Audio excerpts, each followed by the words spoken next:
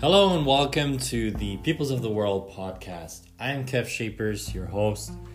Join with me on this beautiful journey to explore different cultures, traditions, and religions, and find out what we have in common and what we can learn from each other.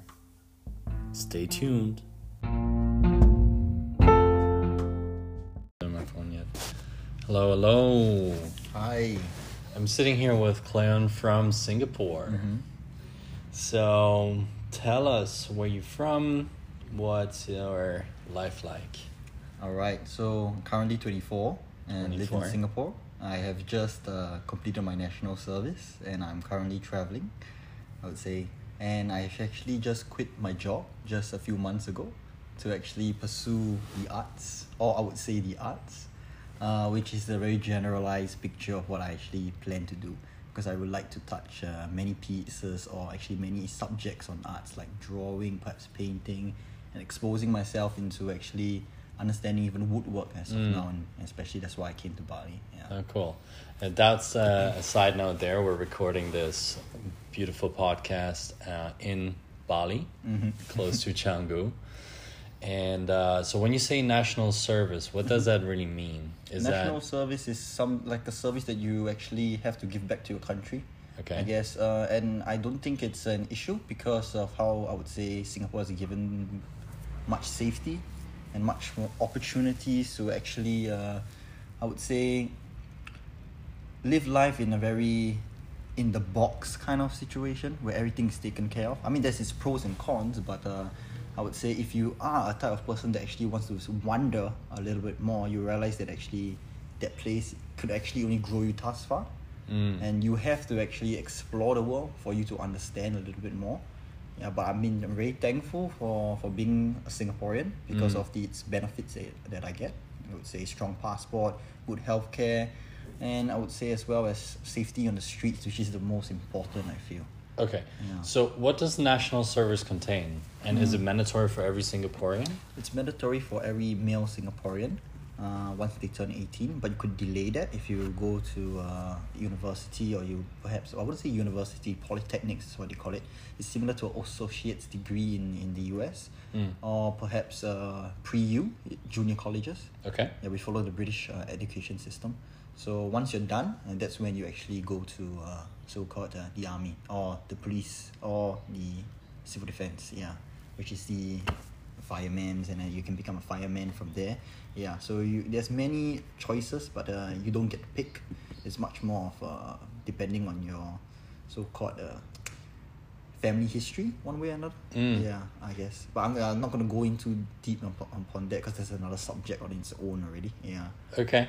I mean, we can just let this conversation go in any direction that sure. you feel comfortable in going, right? Mm-hmm. So what we're trying to create here is just a deep dive into the mind of a Singaporean, and also how it was like growing up in Singapore, what experiences that you've had in your life, you know, just like a lens for other people to understand what it's like to be a day in the life of Cleon and what your past and your future might look like. I see. Okay, sure. Where do you want to start? Well, let's talk about what growing up in Singapore is like as a kid, or just your specific childhood, you know, your experience, how you've had to deal with things, how, you know, whatever comes up for you on that topic. Okay, I'll start with something I would say that everyone appreciates, and I'd say Singaporeans really appreciate the most. It's food. Okay. So being a person who grows up in Singapore, I would say that I actually had a lot of choices of food, and we love food, I guess, Singaporeans, because we are raised in that way, I guess, to be able to enjoy good food with good company. So that's how I was raised when I was younger. I think I could speak for majority of Singaporeans that food is a huge part in their culture, even with the Singaporean Malay, Singaporean Indian, and Singaporean Chinese, and I would say the Eurasians as well, Singaporean Eurasians. We all grew up with the idea of good food and good company. That's majority the part of what Singapore actually represents, which is that food and culture. Okay. So what was your favorite food, and what is food in Singapore like? My favorite food, I don't have a particular favorite food because I'm spoiled for choices since I was young. I would say that majority of Singaporeans are spoiled for choices. You have Korean food, Japanese food, and in their own version of it in Singapore as well. I wouldn't say it's so authentic towards Korea or Japanese or Japan. Or there's even Chinese food, which is no longer similar to mainland Chinese food. It's very similar to Malaysian food, but with their own twist. I would say Malaysian and Singaporean food are very similar, but I would say that it's also different at the same time. Like I'll give you one particular dish. It's wonton noodles. Yeah, it's just dumpling noodles. In Malaysia, you don't really see it with they call it the soy sauce or black sauce, where it's actually mixed with the noodles, so it gives a very a dark color in Malaysia. But in Singapore, you don't really have that. You have much more of like the original look to it rather than with that sauce. Don't get me wrong, both are amazingly good, but it's just that difference. I would say the little difference. Same food, but different way of preparing and perhaps different way of the appearance, I would say. Okay, so you get like a hot pot of the mix of different Asian cultures, and then you get your own twist on the food itself. Correct, yeah. Cool. So Asian food is often rice-based within some animal product and stuff like that. Would you say is it similar like that? Or yes, very much. To actually, I was having a conversation with a UK friend of mine. One from Ireland, one from Scotland, and the other one from a group of them, and one from the UK in Birmingham. They were all vegan, so they were telling me how if Singapore has a lot of vegan food. I mean, I used to be a vegetarian for a few months to actually get my weight down, and I felt actually much better because I felt much more lighter. Yeah. So I could do a lot more things without actually digestion slowing me down. Okay. So I did that whole vegetarian phase. But I would say in Singapore, it's very, very difficult to actually become vegan. Vegetarian is fine, but vegan, to purely be vegan, that's pretty difficult. Yeah, because our whole culture is based on food. And yes, there's a lot of animal products in our food. Yeah. I'll just give you a few dishes of what it represents to me and what I feel like in a particular race produces what food. I might be wrong because many different people have different perceptions of what food will actually represent that particular race. But for the Singaporean Malays, they produce very good nasi lemak, which is coconut rice. Rice cooked in coconut. I love coconut rice. Yeah, coconut rice, amazing. So right? Nice. Yeah, with ikan bilis, this is what they call it, which is small little fishes fried to the point where you actually can just eat it as a whole. And chicken wings, an egg, and cucumbers and sambal chili. That is usually how it would look like. Different people have different variations. And for the Singaporean Indians, we have like the most famous would be prata, which is like the dough which you see this swinging it around and actually producing this fluffiness, or like how I put it. I don't even know how to explain that. It's just what it is. And for the Chinese, like usually foreigners will always say, or even people from overseas, or even Singaporeans say the first thing, chicken rice. Yeah, chicken rice. But it is actually, I would say, it has its own twist, because if you really want to know where it really might have came from, it might have came from Hainan, China, where the Hainanese chicken rice was born. And I don't know how much has it been twisted to now where it is in Singapore, because now it's a basic necessity, I guess, in terms of food. Everywhere you see chicken rice. Yeah, so I guess it's also the beauty of culture and different cultures coming together, where the influences will automatically dive and change the flavor profiles and the preferences of the people. Yeah, agreed.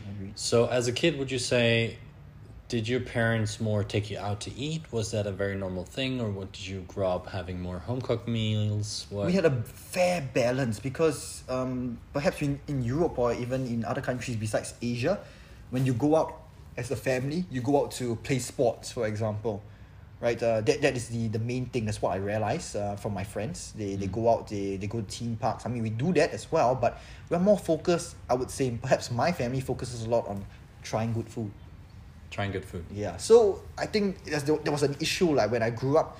I would say now that gluttony with food is a issue with me. So there's a lot of things that, especially now being spiritual as I am, or I would say trying to or working towards being spiritual in today's context, that I have an issue with certain things like gluttony, for example. So you would say food is sort of a comfort for you? Yes, it is. It is. Yeah. I think to many Singaporeans, it is a comfort as well. Like when you're depressed, you're feeling low, good food will always be there. You know, you'll never run away from you. So I think that's where I wouldn't say Asian, I would say majority of Singaporean people have built that basis into their minds that good food is what they need when they are feeling low. Yeah. I believe that food is a very important comfort object for people, where when they feel down, they have a certain food they craving, or just to kind of dive in and have their mind absorbed with whatever they're eating. And I guess what I've been hearing, and you correct me if I'm wrong, your cultural aspect of social eating is just equally as important, right? Where you come together and eat together and share the food. Yes, agreed. Okay. Yeah. So you said you were on your spiritual development path. So what was your situation at home like, and what religion were you following, or how did that look? Okay, pretty interesting for my story in terms of religion was that like I said, when I was younger, I was exposed to many religions in my life. I was from a Catholic school. That's number one. Number two, I grew up with family, which is my dad being a Taoist, and my mom being a Tibetan Buddhist, and lastly, my caretaker being Muslim. And I would say all these played a huge factor, and even the last one I would say actually played the most influence into my life was my tuition teacher, who actually was Christian. And from there, I was a young boy, 6 years old, and from there I got, I guess you could say, psyched into believing that Christianity was the only religion that could bring everyone to heaven. Because as a 6-year-old boy, as an adult telling me that, I guess I would definitely believe that, because I think that's the closest thing of you could say a mother figure, at that point of time, to being in the tuition and my mom not being there. So of course I listened, and from there I got brainwashed into thinking that all the religions that my mom, my dad, my caretaker, my schoolmates all are not following the right religion, and that Christianity is the only religion that will save everyone and to bring them to heaven. But as of course I grew older, I of course questioned that idea and that belief, that perhaps that wasn't the answer. And I think when I grew a little bit older, and when I was, I guess, 15 or 14 onwards, I started to think a lot more about it. And I would say that's when I became spiritually free, in the sense that I only believe in spiritual ascendance and spiritual faith, and no longer about a particular religion. I actually accept all religion and different beliefs, and I would also say that I learn from every religion that can be, I would say, guided towards me. I would say, that was. So, isn't a very interesting constellation. Let's try to break it down a little bit. Also for me to understand it a little better. So your father was a Taoist. Taoist, actually, not Taoist. Ways different. I think in Singapore it's very different, because Taoist and Taoist, I'm not too sure how much of a similarity it is. I have to do a search for you, because I can't say what's the difference. I'm actually quite familiar. So Tao and Tao is actually interchangeable. What is different in that specific religion group is that there's different sects and beliefs. So there's the ultimate reality sect, which is more of a it's probably not accurate, but there's a sect that believes in only the universal principle. Then there is another sect that believes more in internal alchemy, which is the striving for health and longevity until immortality. Then there's another one which is more a shamanic practice that write out talisman, and they have different sages and deities. But the underlying principle is the same. The D and the T is, in the English translation is a little interchangeable, because as far as I understand it, the Chinese language has like a specific sound that sometimes gets confused in the English translation. Understand. So there's more like a language issue there, rather than there being different sects of this. Okay, understand. All right, interesting. Yeah. So, and your mother was a Tibetan Buddhist? Yes, right? correct. Okay. So, and then your caretaker, which was like your nanny? Yes, okay, my nanny. Sweet. Was Muslim? Yes. So a believer of Islam. Yes, correct. Very, very interesting. So how did this all work together? What did your dad and your mom perceive? Were they a lot around a lot, or what did your nanny teach you or tell you? Did she have an influence at all? Like, how was this whole constellation? I think everyone actually played a huge part in me learning something. They gave their own perception and their own ideas on why they follow this religion. Yeah. And I would say that when I was thrown with like these 5 religions at a young age, I would say that you kind of just can't seem to find what's real or what's or how I put it, or what's the truth anymore at the point of time. I guess I could say that I did have a conversation with you before. When I was younger, I was pretty much a weird kid. Yeah. So when I was young, like what does that mean to you? Weird. Weird meaning I wasn't similar to the rest of my 7-year-old, 6-year-old, or even 8-year-old friends, or even my cousins. I would say I was pretty much like the weirdo, you know. I mean, at that point of time, who the hell thinks about death at that point of time, like 6 or 7? But I mean, I don't blame them for actually even casting me aside, you know, because I mean, if I were in their position, I wouldn't understand that boy either, right? So yeah. I mean, no, it's just we grew up differently. I would say. What was it? What did it feel like for you to be in that position? Because right now, obviously, you've processed a lot. Correct, yeah. You've done a lot of spiritual growth, which gives you a change of perspective on everything that has happened to you. So what was it, or how do you remember it feeling, or what was the thinking process that happened when you were this young? Did you have a similar perspective then, or was it difficult, or what do you think? Was really difficult because at a point of time, no one could answer me about the questions about death, because I had dreams when I was younger at 7 or 6 about death, and I couldn't understand to contemplate that, and I was afraid of that. Rather than embracing it, as I would say, I wasn't strong enough to, or my mind wasn't strong enough to embrace the fact of death. And at that point of time, I actually was a sad, depressed child. Yeah, that was what I would call it. I was really depressed. I couldn't understand why I was living. You know, besides the essential things like playing games, I would say computer games was an escape for me, you know, when I was younger. And other than that, my perceptions on that point of time was very, I would say, just like depressed. Similarly, just depressed. I couldn't contemplate what life has to offer me at that point of time. And I was always afraid of what's going to happen after death. Yes, this was the question, like what happens after death? That was the question that was always going on my mind when I was a 7 to 8-year-old boy. And I can still clearly remember it because it's something that I used to think every day. So I guess it could be drilled into my subconscious to remember that part of that memory when I was 7 or 8. Yeah. So that was what was happening. Was there something that sparked this question in you, or? Honestly, not really. Nothing sparked it, but much more of just being alive made me think about questions like that. So I guess you could say that I just think a lot for a child, and I would think to the point where I would get headaches. Yeah, and I couldn't sleep. I always couldn't sleep as a child because I was always thinking what's this gonna happen. So when everyone quiets down, family's sleeping and everyone else, and I'm alone to myself, that's where my thoughts start to dwell and start to go in deeper and deeper and deeper. To the point where it wasn't a good feeling, to be honest, when I was 8 or 7, because it was too much for me to handle, and it became like I was just sad, you know, for no reason, you know. My vibrations were low.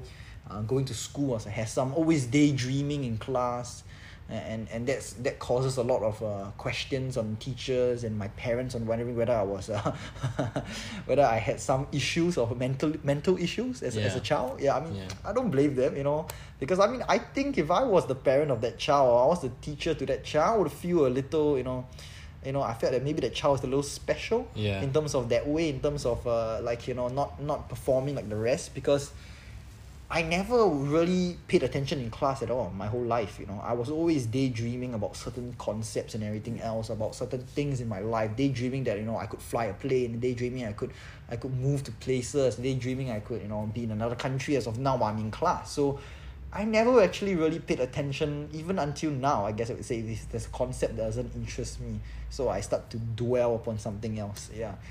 Okay, so you have like a very vivid imagination if something doesn't capture your attention. Yeah, correct. Yeah, that's really interesting. Now, for the people listening in, or maybe there's a mother of a child, or there's even a child listening into this podcast. If you could talk to someone, or if you even could talk to your little self, what would you tell yourself at this moment? I would honestly tell the child to actually live in the moment a little bit more, and to I would say give encouragement, because I wasn't given a lot of encouragement from being weird, when I was younger. Everyone thinks like, my cousins were laughing, I mean, who wouldn't, right? Because all of us were so close, my cousins and I. So, like, why are you being like this spastic? I mean, like, it's dudes, just trying to be like, dicking around. I mean, that's the concept of it, I guess. Sure. Yeah. So I wasn't given much encouragement to dwell into my deeper side. When I was younger, I was just left alone. Yeah. Perhaps because also my parents were going through their own issues as well, so I don't blame them. I mean, ultimately, parents are equally similar to us. It's just that they are a little older. They've just spent a little more time on this planet. Correct, but ultimately the same. So I would tell the little child to live in the moment a little bit more, to expose him to things in this life that could bring him joy or happiness. And I would say, when I was younger, what, for example? I would say sports, if not sports, arts. Arts, I think, would be a great representation to be exposed to the kid on, like, perhaps even drawing, paintings, or anything to do with your hands, I would say. Because if this kid has a lot of imagination like he did, he could actually become I would say a great artist when he grows up. It's just that for me, as of now, I realized that I was always interested in art. It's just that I had never had the exposure. So as of now, it's a little harder for me to express myself in the pieces that I would like to make. Perhaps draw or paint or even build something. I don't have that tools, Sure. And in Singapore, I would say the government doesn't practice huge influences on building art and growing art as a whole. It spends more time in the finance industry, which is understandable, because I would say that that's how you would allow everyone to have no unemployment, I guess you could say, or near to no unemployment. And it works, I guess, but I think parents need to also put in the effort to see that if the child is, I would say, dreaming all around all the time, he should actually be pushed towards that field, so that he can better organize his thoughts and imagination into the works that he would like to portray. This is what I feel. Yeah, that's amazing. Yeah, no, I guess that would be very good advice to someone that is raising such a child, or the child itself. Give that child the freedom to go and explore, and especially now that we have the internet and most kids are able to use it, find ways of creatively exploring it, and also knowing that by being in the now, just as you suggested, you're able to see a lot more and also let it pass without worry as much. Correct. So you had national service. That was the last thing we kind of jumped off on after we went into your childhood there for a little off course. What else would you say is on your mind the most living in Singapore, just in your daily life? Maybe even, when you were still working in finance. I would say a lot of the time in Singapore, you spend a lot of time thinking about how you're going to make money. And that's the truth, because... where does that influence come that you're thinking a lot about money? Because of the I would say the political system, I guess you could say that. Or you could say that how you would like to be able to buy a house, because it's so expensive. Yeah. So, I mean, ultimately, the necessities of a basic human is for a place to live, right? So the minute you don't have that, then you start to struggle. So I would say that was the basic thing that majority of Singaporeans aim for. But it's because of it being so expensive, they spend their whole lives trying to earn that abundance or that wealth to be able to buy the house, to own the house for themselves, or even to buy a car as a transportation tool. So you're like a hamster in a wheel. Yes, in Singapore you are really a hamster in a wheel, and I would say that I don't think that it will be, as I would say, the internet is growing a lot more, is because now Singaporeans are opening their minds by traveling and seeing a lot of the different things. Maybe not everyone, but it's still better than as before. Sure. Yeah, so props on that, I guess, and with the media and everything. I wouldn't say the media, social media and everything else. Maybe perhaps they travel for wrong reasons, but they're still going to open their mind by traveling. Yeah. So I think that is a great help in terms of how Singaporeans can get out of that wheel. Yeah, but ultimately, Singapore works because of that wheel. Yes, if that wheel is destroyed, right, Singapore wouldn't be what Singapore is today. You know, yeah. And what were your challenges, maybe outside of the financial realm? Did you have like things like, was it difficult or easy to socialize? Is it difficult or easy to make friends? What is the social life in Singapore like? It's pretty. Also, maybe you can give perspective on what it's like for you, versus maybe how it differs from someone coming in as an expat living there. Okay, very simple. I'll just give you a perspective of a Singaporean. Singaporeans usually, I would say that you make good friends, people who stick by you not because of intentions or money in few places as a Singaporean male. Let's not go on to the perspective of a Singaporean female, but let's go to the Singaporean male. Okay. You first have your primary school. So that's where you spend from 7 all the way to 12, right? Yeah. Was this how it was like for you? Because I would really enjoy your perspective rather than just the average Singaporean. Oh, okay. I'll just give you the short Sure. It also relates to me, and I would say that I've spoken to many of my army mates, and they all agree the same thing, on the same topic, is that in primary school you make 1 or 2 friends because you're too young to actually find yourself, right? Yeah. In secondary school is where you actually really from 13 all the way to 17, some to 16 is where you really meet your good mates. The people who are there because you're just having a good time, you like each other's company, you're just there because of each other's growth, maybe not all, but sometimes it's for the fun. But ultimately you meet good friends there. And then the next you go on to Polytechnic or your junior colleges or your Institute of Technology of Education, and you go on to that places and you kind of meet your people on your own vibration, I guess you could say. Maybe 1 or 2, because that's where the world starts to show you how fake it is. Like, reality wakes you up. Like, people make friends based off intentions. So that's where it starts, around 17 or 18. And when you go to army, for example... Could you explain that to me? People make friends based on intentions. Yes, so in school, right, it comes down to the point where you make friends because this person is smart. You could be your group mate, or you could be this, or you could be that. But especially for me, because I was giving 0 shits about my education in Polytechnic, so I didn't really... got involved, so I was always observer. So I observed everything, and I realized that okay, this is how it works. I was also I wouldn't say a victim, but I would say that I was also partaking in like when it first came to the orientation in Polytechnic. I was maybe a little bit too flirty. I think I would say that I hurt some people's feelings. But I would say that I learned from that. Because I wasn't exposed to that. I was from an all boys school for 11 years, and then I entered a school where there's girls, females and everything else. So yeah, I think I did make some mistakes, but I learned from there. But when I learned and I started to move back to see the perspective, I realized that. What do you think your biggest mistake was? I would say... you don't have to mention any names or anything, but just the context of it. Was that I actually only talked to girls, I would say, at the point of time when I was younger. I think every male faces this, especially when they never actually had that amount of female attention before, and then they suddenly received that female attention, was that you become very...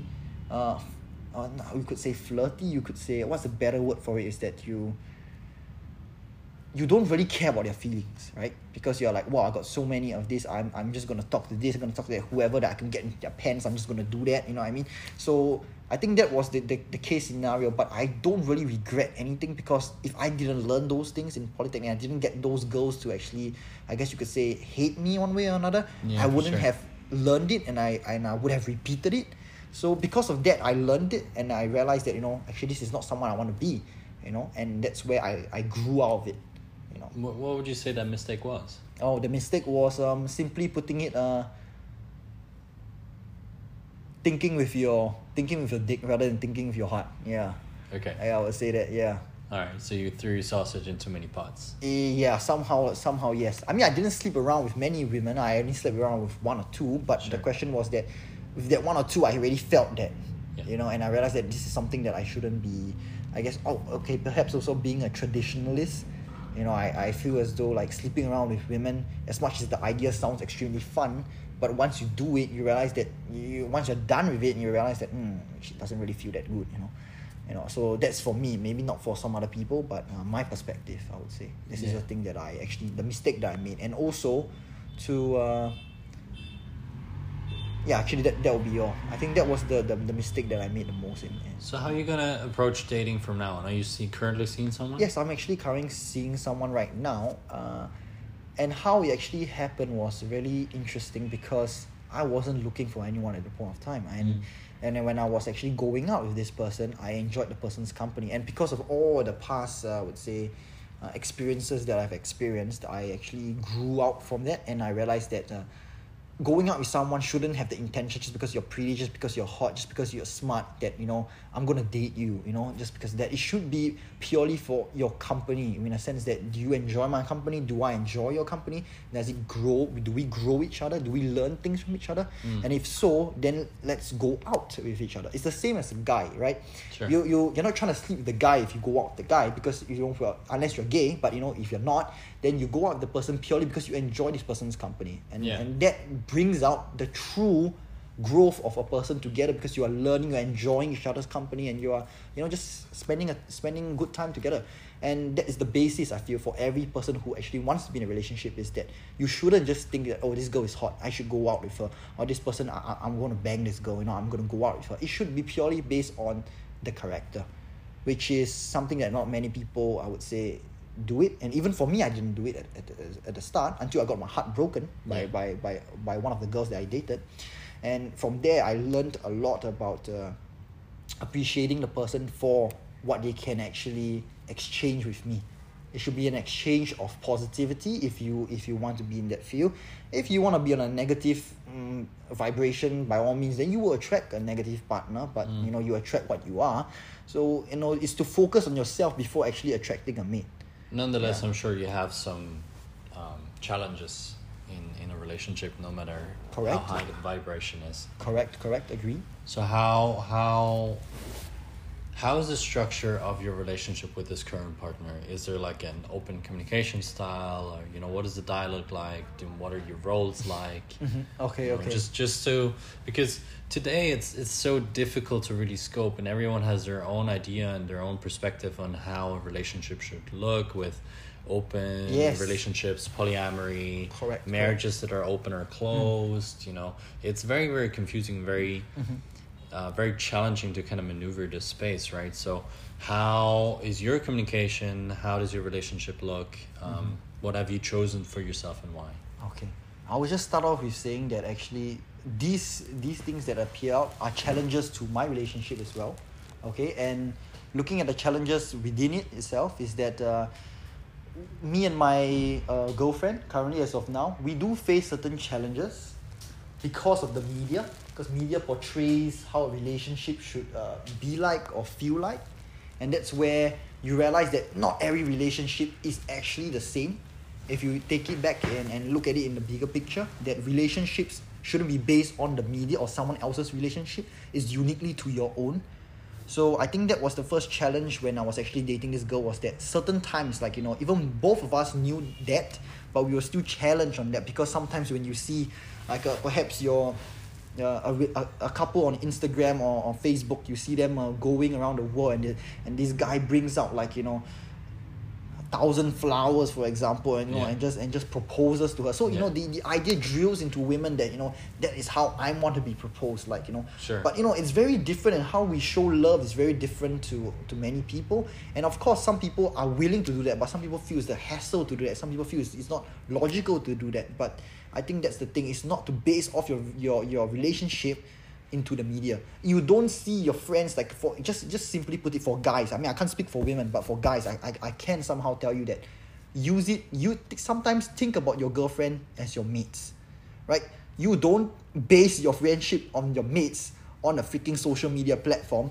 Like, you know, if you and your mates are are like, traveling around the world with motorbikes on the media, you're not going to do that if both of you are lazy fuckers. You're going to be sitting down playing computer games together, but that's uniquely your relationship with your mates. Yeah. And it should not be in a sense that, Singapore, or I wouldn't say Singaporean males, but perhaps maybe I could only speak for the Singaporean male because I can somehow understand, because that's where I'm from, is that to look for relationships that ultimately grow you as a person, and also as well as to grow the other partners as well.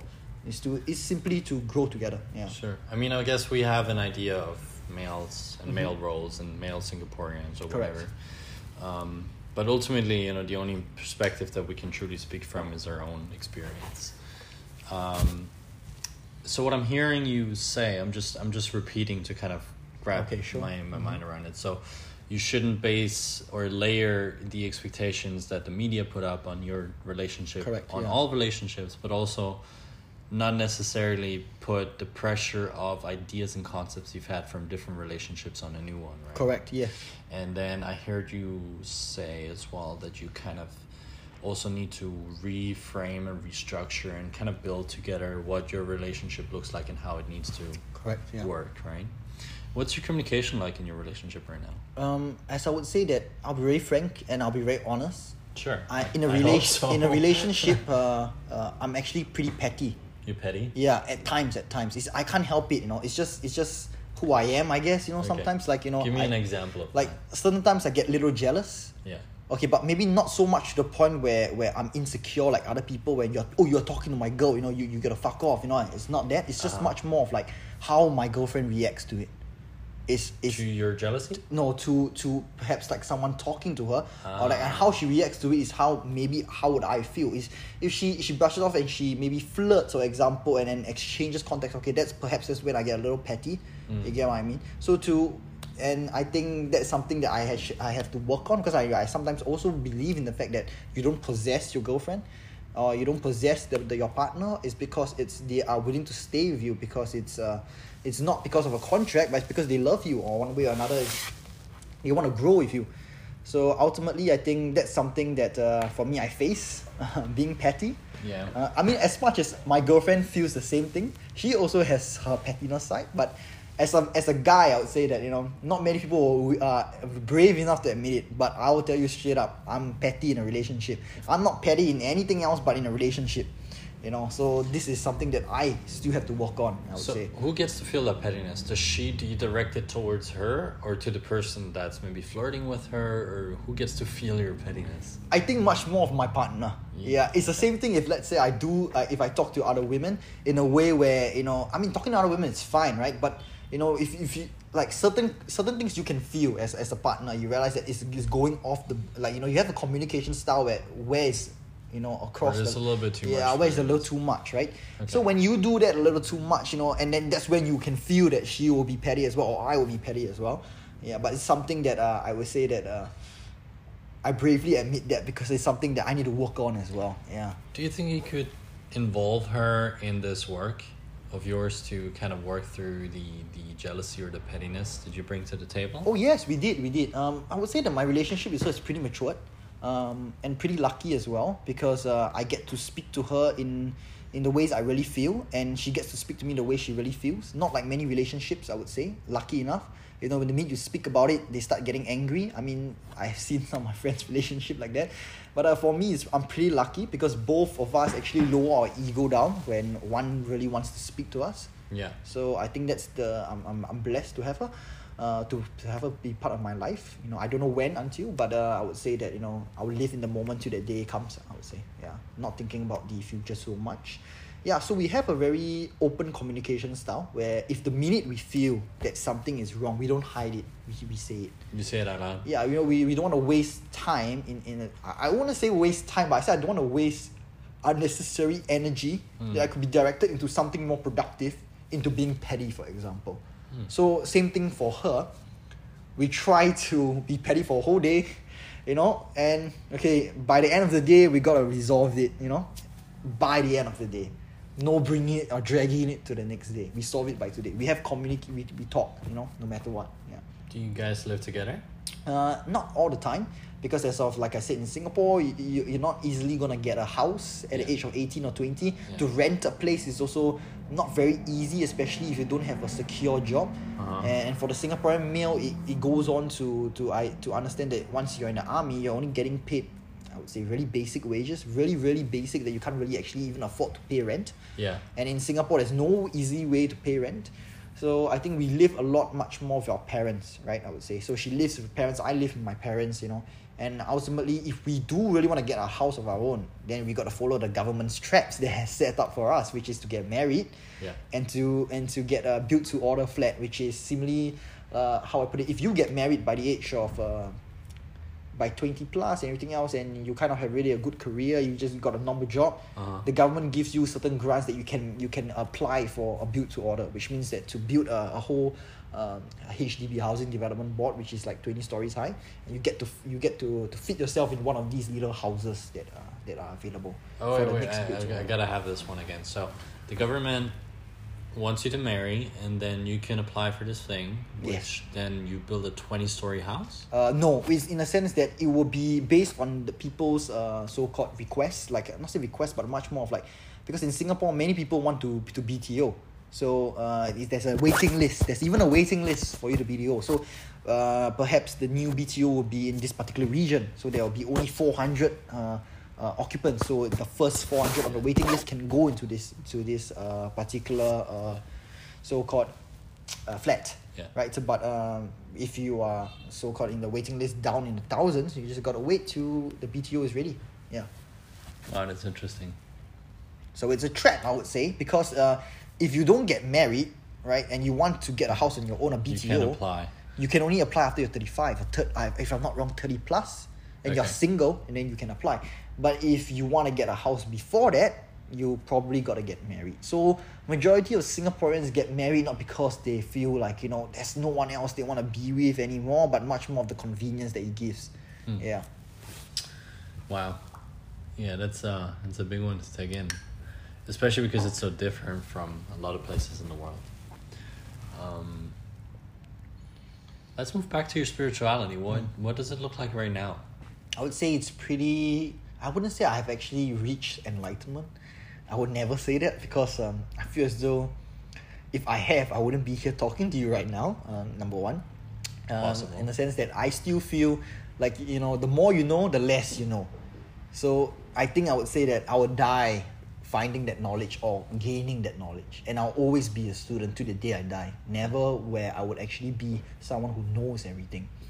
You know, this is what I believe in. And I feel as though it has matured. If you like to compare it for me now to maybe 5 or 6, 7 years ago, I've definitely improved a lot on my ego. Yeah. I definitely improved. What does that mean? My ego was that because the reason why I actually entered finance was because of the money. It wasn't because of the... like, whoa, I love finance. No, I love reading the news. I love understanding what was happening in the world and how I could actually take action into it. But to sit down there and read a finance book, you know, to understand finance in terms of the algorithms and everything else, no, not really. I didn't really enjoy that. I actually enjoyed much more of like the creative process of like finding ideas, which was much more of an artistic thing rather than much more of a scientific thing. So I didn't really knew, like, you know, I was just putting my artistic abilities into something else, which I didn't really enjoy. And yeah, I've learned a lot from that, from the ego, because I have lost a lot of money.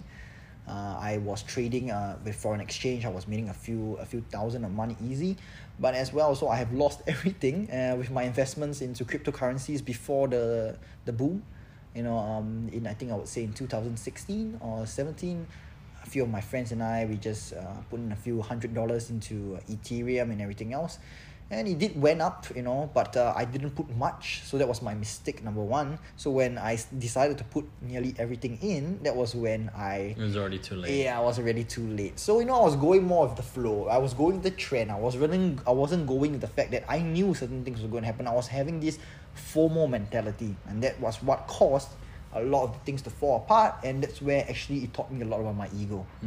My ego was inflated during a time frame when I was actually doing trading because or whatever or whatnot, because I felt as though whoever is not doing it, are not smart people. You know, you can take advantage of this. Why not take it? But you know, that's when I realized that, you know, So you'd say your view of yourself compared to the rest of the world was different? I would say to a certain extent, not so much, but to a certain extent where maybe Singaporeans, because Singaporeans are, in terms of their training style, they are very risk adverse people. Yeah, so perhaps when I was the riskier one, I thought I was like, the cool one, the one that knew everything, but you were the wolf of Singapore. Yeah, I guess you could say that, and I mean, I really thank the universe for shutting me down, smacking me right down to the ground, because that's where I really learned. I really learned that, you could do anything in the world as long as you're fulfilled to do it. You'll find ways to definitely, make a sustainable income. I don't even want to say money, because money is an object. It's a paper. It's paper, right? What is money to you? Money to me is an exchange. It is just paper to me. What I actually want to do and what I like to build is sustainable income, because income flows. It's not an object. It always flows. So sustainable income is it's very subjective, right? But what is sustainable income to me can be different from someone else. So I like to maintain that as sustainable income, and I would say to build wealth. And wealth also is very subjective. Could it be just like the form of currency right now, or could it be wisdom, or could it be so much more? And that's what I would like to say. I'll choose to say the words, to always be very cautious of, I wouldn't say cautious, but I would say to think twice about the words I use, because I no longer like to say that I want to make money, but rather I want to make sustainable income for myself to be fulfilled, and as well as build wealth. Yeah. And that is, like say, we talk about Taoism's teachings, and about how your 八字 and feng shui works, right? So like we have that topic, and is that everyone is born with different, I would say, wealth and different abundances, right? And I like to use this mentality. If you were born to be a fisherman, right? Yeah. The only reason why you're not happy to be a fisherman right now is because of the media. It's because you are living for the approval and validation of others. Because, oh my God, you're a fisherman, that's what someone would say that, and you're like, no, why not, you're then the only reason why you feel like, oh yeah, I shouldn't be a fisherman, it's because you live now for the validation and approval of others. And that's why I feel a lot of times right now with social media, that's the cause. It's the minute you start to delete everything else and you start to live fully for yourself, you start to realize that you will be very drawn and very clear to be able to do what is meant and fulfilled for you to do. Is this something you've done? Or? Yes. So before I added you on Facebook recently, I actually had no social media for the past 3.5 years. Oh, nice. Yes. I went through a very similar phase. So I can completely relate to that. So it was pretty interesting because what sparked me was that I kept spending so much time on Instagram looking at other people's lives and everything else, and I felt bad about it for some reason. I felt bad about it a few years ago, and I realized that I had enough. And this was the time when when I told you in my first year of my polytechnic was that when I actually I would say that created a bad reputation for myself in that first semester or so. Yeah. Is when the second semester onwards, or the second year onwards, I deleted everything, and that's where I truly became a ghost, focusing on myself. But it was the wrong kind of focus, because I was focused purely on my ego, like, all you fuckers, you're not gonna do anything in your life, you can come here and study, I'm gonna go do bigger things. So that was the wrong mentality, and I'm brave enough to admit that, because I would say that this is what goes through many people's minds in Singapore, or maybe even in the world, like you're outcasted, you're wrong, so you tell yourself, fuck these people, I'm gonna do better than them, and then you're gonna see me driving my new supercar, that was the perception, but I outgrew that as well again. Yeah. And it becomes like, what car, what everything else. When there's no ego, the only thing that is you're gonna be happy doing is, like for me, I surf, I enjoy it. Yeah. I don't have social media to show people that, look, I'm living the Bali lifestyle or whatnot. It's purely for myself. And that's where I can spiritually grow and spiritually meet people like you, for example. Like, the vibration increases and you meet people that are meant to be in your lives, rather than you actually, I would say, kick the fake people out of your life. But they're not fake, I would say that they just make friends with you because maybe they have the intention for you. Sure. Basic human needs, I guess you could say, people feel... I guess there's also a compatibility issue, Sometimes we make friends and we believe we want to have these people in our lives because maybe they portray something that we think to appreciate at that time, but, actually there's no compatibility there. So... yeah, sometimes people leave your life, and it's not even because they have lower vibration or they're bad people or whatever. Correct, just agreed, because yes. there's no compatibility. They outgrew it. You outgrew each other. Like, you yeah, know. exactly. Yeah, you grew north, the other person grew south. Yes, correct. There is never much more of the fact that you are better than someone else. Never. Even if I'm so, like, you know, I'm knowing all this spiritual knowledge, and someone who doesn't, it doesn't make me more spiritual than him. Yeah. You know, I mean, I would just say that it's just that. Sorry. Nothing. Yes. Yeah. It's just much more of like he knows his things and I know mine. As we grow different directions, we actually one day might meet. If not, then I would say that give you the blessings and everything else. Yeah. So would you say bravery is a value that you want to have in your life? I would say brave enough to admit your mistakes. That's the most important thing in my life. Maybe brave enough to make mistakes. Brave enough to also make mistakes, I would say, but to also think of the consequences of it, and is it worth making those mistakes to learn those particular lessons that are actually that could be learned maybe by perhaps looking at other people, reading a book. Like if you see someone not wearing a helmet and riding a motorcycle and he crashes and he hit his head, you don't have to you don't have to repeat that mistake to actually wear a helmet, but you realize that I can learn from other people's mistakes as well. You know, it's out there for the taking. As much as whatever I said about my mistakes, someone else who hears this, or perhaps a Singaporean that hears this, or maybe a male person or in a different part of the world can learn from could be anyone. Yeah, right? exactly. Yeah. So what does your spiritual practice look like right now? My spiritual practice consists a lot of about I would say structuring the wisdom that I have learned, because I was all over the place, you know, learning about the Kabbalah, for I would say not even learning about it, but just having glimpses of what the Kabbalistic traditions are, or even looking at the books on Christianity and looking at the Quran, for example. I haven't even read maybe one full chapter of it, but when I look at it and I realize that what it's actually trying to teach is what I actually digest. It's like, for example, I combine all those things, right? And that's the thing that I said. I actually stay glad. So being glad to me is actually being grateful, loving at a higher will. How are you grateful? How does that look? I'm grateful for being, I would say that whatever I have, I'm actually grateful for the food that I have that is on the table right now, you know. And every little detail, it's more of a personal thing, because that increases my vibration and increases my, my happiness, I would say that. Because you can never be sad if you're grateful. Yeah. You can never be sad if you're grateful.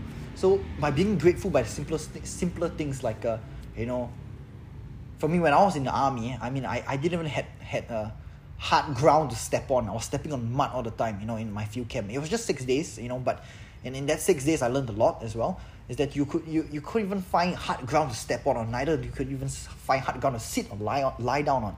So you were just, you know, with the minute me and my mates, my army mates, we went back and we stepped on the hard ground. We were like, oh my goodness, this was a huge blessing, you know. We were thanking, you know. I was like, oh my God, thank God, you know, like this is hard ground, you know. We can lie down finally, sit down, and not sink in, you know. Yeah. So being grateful is to me, it's just the little details, like everything, by food that you're receiving today, or even by having shelter and not being even just a room by itself, a small room or anything else. Just be grateful where you are as of now. That is something is to practice, I would say. Little things like you have a computer, right? Be grateful with that. You have a toothbrush. Be grateful about it. In my army camp, I like in so that. Next in that time, just like to throw a little harmony in there. So next time you brush your teeth, be grateful that you're actually able to do that. You know, otherwise they might fall out. Yeah, correct. You know, yeah. And also loving at a higher will with no possessions. Yeah. It's something also I'm trying to work on, because if I create that base and one day my girlfriend leaves me, I wouldn't be in that particular problem. But I'll still be sad, of course. I'll still be depressed, you know. But at the end of the day, with a strong base, I will not fall down so deep. Yeah. I'll be able to fall, but I'll still get up. And loving at a higher will is something that I think everyone should understand, because that if someone who leaves you is no longer happy if you can't force that person to be around you anymore. Because you got to understand that relationships are not it's not a slavery. It's not slavery. Majority of relationships fall apart because of the fact that you think you own the other person, and that's when you lose attraction, right? I think I could speak for many people, because that's what I felt once before. Is that when you start to think that, you know what, she's always gonna be there, he's always gonna be there, there's so many other women out there, you know, and you get irritated with her and everything else because that's when you think you own that person. Yeah. But when you start to realize that you don't own that person and she can see or he can see wherever he wants, whoever she or he wants, you start to realize that you treasure them a little bit more. You start to realize that you don't really possess them anymore. You start to realize that they are their own being by themselves, and you start to love them for the fact that what they represent to you, and you don't, you know. So I guess you could say live in the moment in that aspect. And when it's time to go, let it go. Never force someone. You know, love is, you know, you could watch these many dramas online. You realize that, you know, it's flawed concept in media. That, you know, this person, you know, recently I watched one of these Taiwanese drama. You know, it was a good film, but, you know, the guy was a little cocky. You know, it's like a cuck. You know, he loves this girl. He doesn't even want to admit it. You know, and he goes around this whole freaking damn bloody big bush, you know, oh my goodness, beat around the whole bloody bush to come to the point where, you know, in the end, he's still with her. But so many people get hurt in the process. So when you like someone, you know, just spend time with them. You don't need to say that, you know what, I like you, can you be my girlfriend? I like you, can you be my... That is, you know, that's not how it works. You like someone, you go out with them, you talk to them, you open their minds as they open yours, you know, and the attraction is there, and then it's a natural process. Yeah? But if it's no longer there, you got to let it go.